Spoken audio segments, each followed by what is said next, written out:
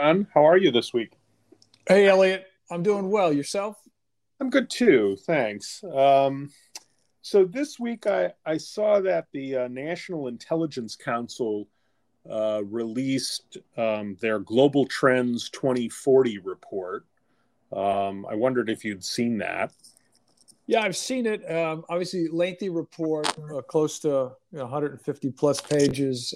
Skimmed through some of it, saw some things that were, a lot of things are relevant to all of us from a societal standpoint, but some particular issues that to the financial crime prevention community that I thought were interesting. Some confirmations of what we thought, but some definitely looking ahead as the report is structured. So I thought that was pretty interesting. Yeah, I agree. Just for our listeners' background, so the National Intelligence Council supports the Director of National Intelligence, and they do a lot of long-term strategic analysis, which, of course, this report looking out to 2040 does. It's interesting. They segmented the report around five themes, and I don't.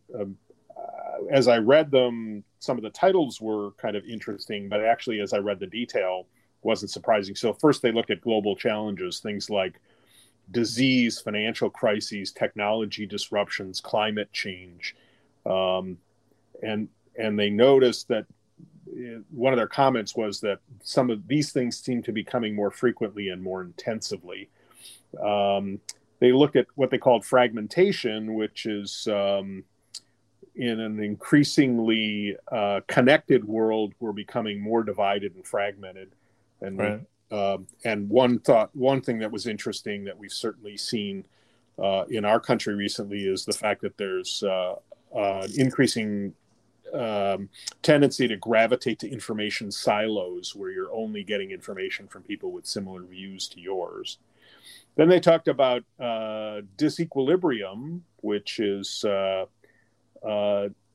noticing that current systems and organizations are increasingly challenged to deal with transnational challenges. And they used COVID-19 as an example, where the international response cooperation was not nearly as effective as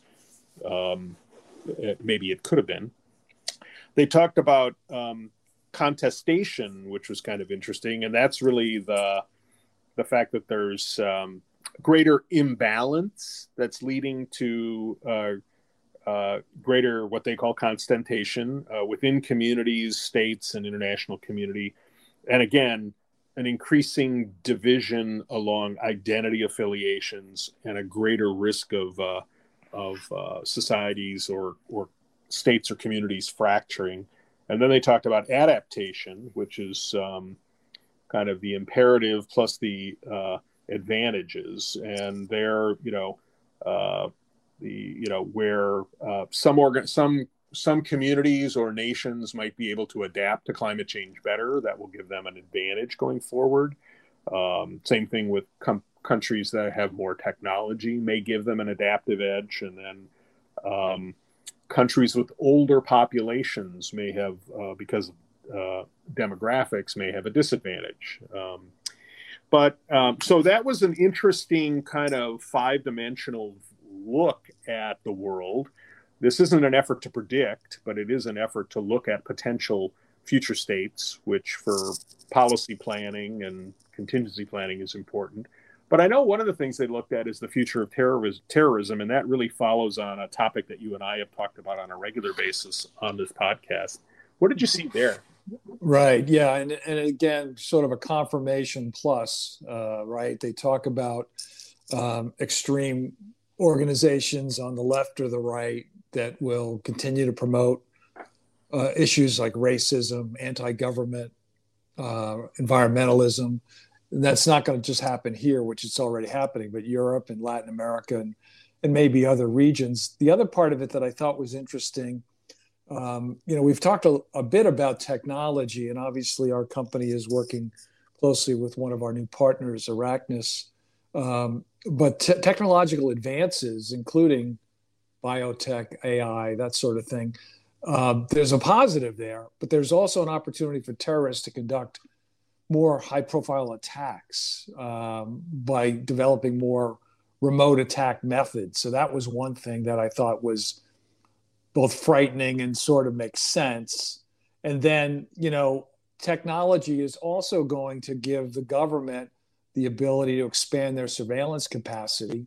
That'll help combat terrorism, but obviously, depending on the government, it could also, of course, impact privacy, impact, citizenry, all sorts of things. So that's something that you're going to have to watch carefully. It's going to happen with or without all of us, obviously, but I thought that was interesting. And then just shifting international power dynamics, the rise of China, which we're all identifying as something that could challenge the way the U.S. tries to do counterterrorism, is more than problematic. And I think that's only going to become more evident as we go forward. So nothing in this seems unusual, but again, use of technology, the expansion of extremist groups is going to challenge our community and just society in general.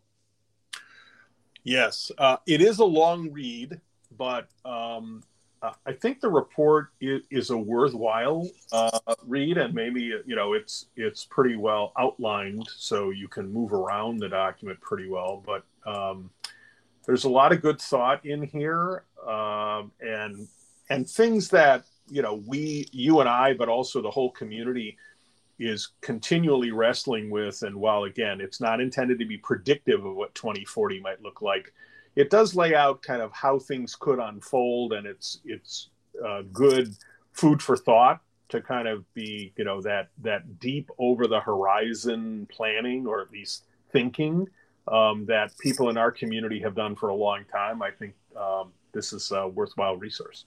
Yeah, and just one more thing, another key takeaway, and there's many, many, many in the report, the lack of multilateral cooperation does leave the world more vulnerable, as they say, to hackers and terrorists and criminal groups.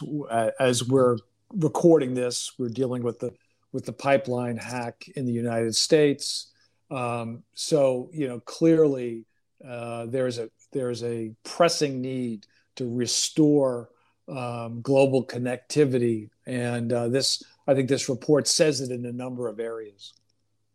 Agreed. So just a reminder to all our listeners, you can find us on SoundCloud. You can find us on in the podcast section on Spotify. And in addition to This Week in AML, we have a number of other podcast series that we encourage you to check out. And we'll be back with you next week. Have a great weekend, John, and stay safe. Take care, Elliot. You too. Yep. Bye-bye.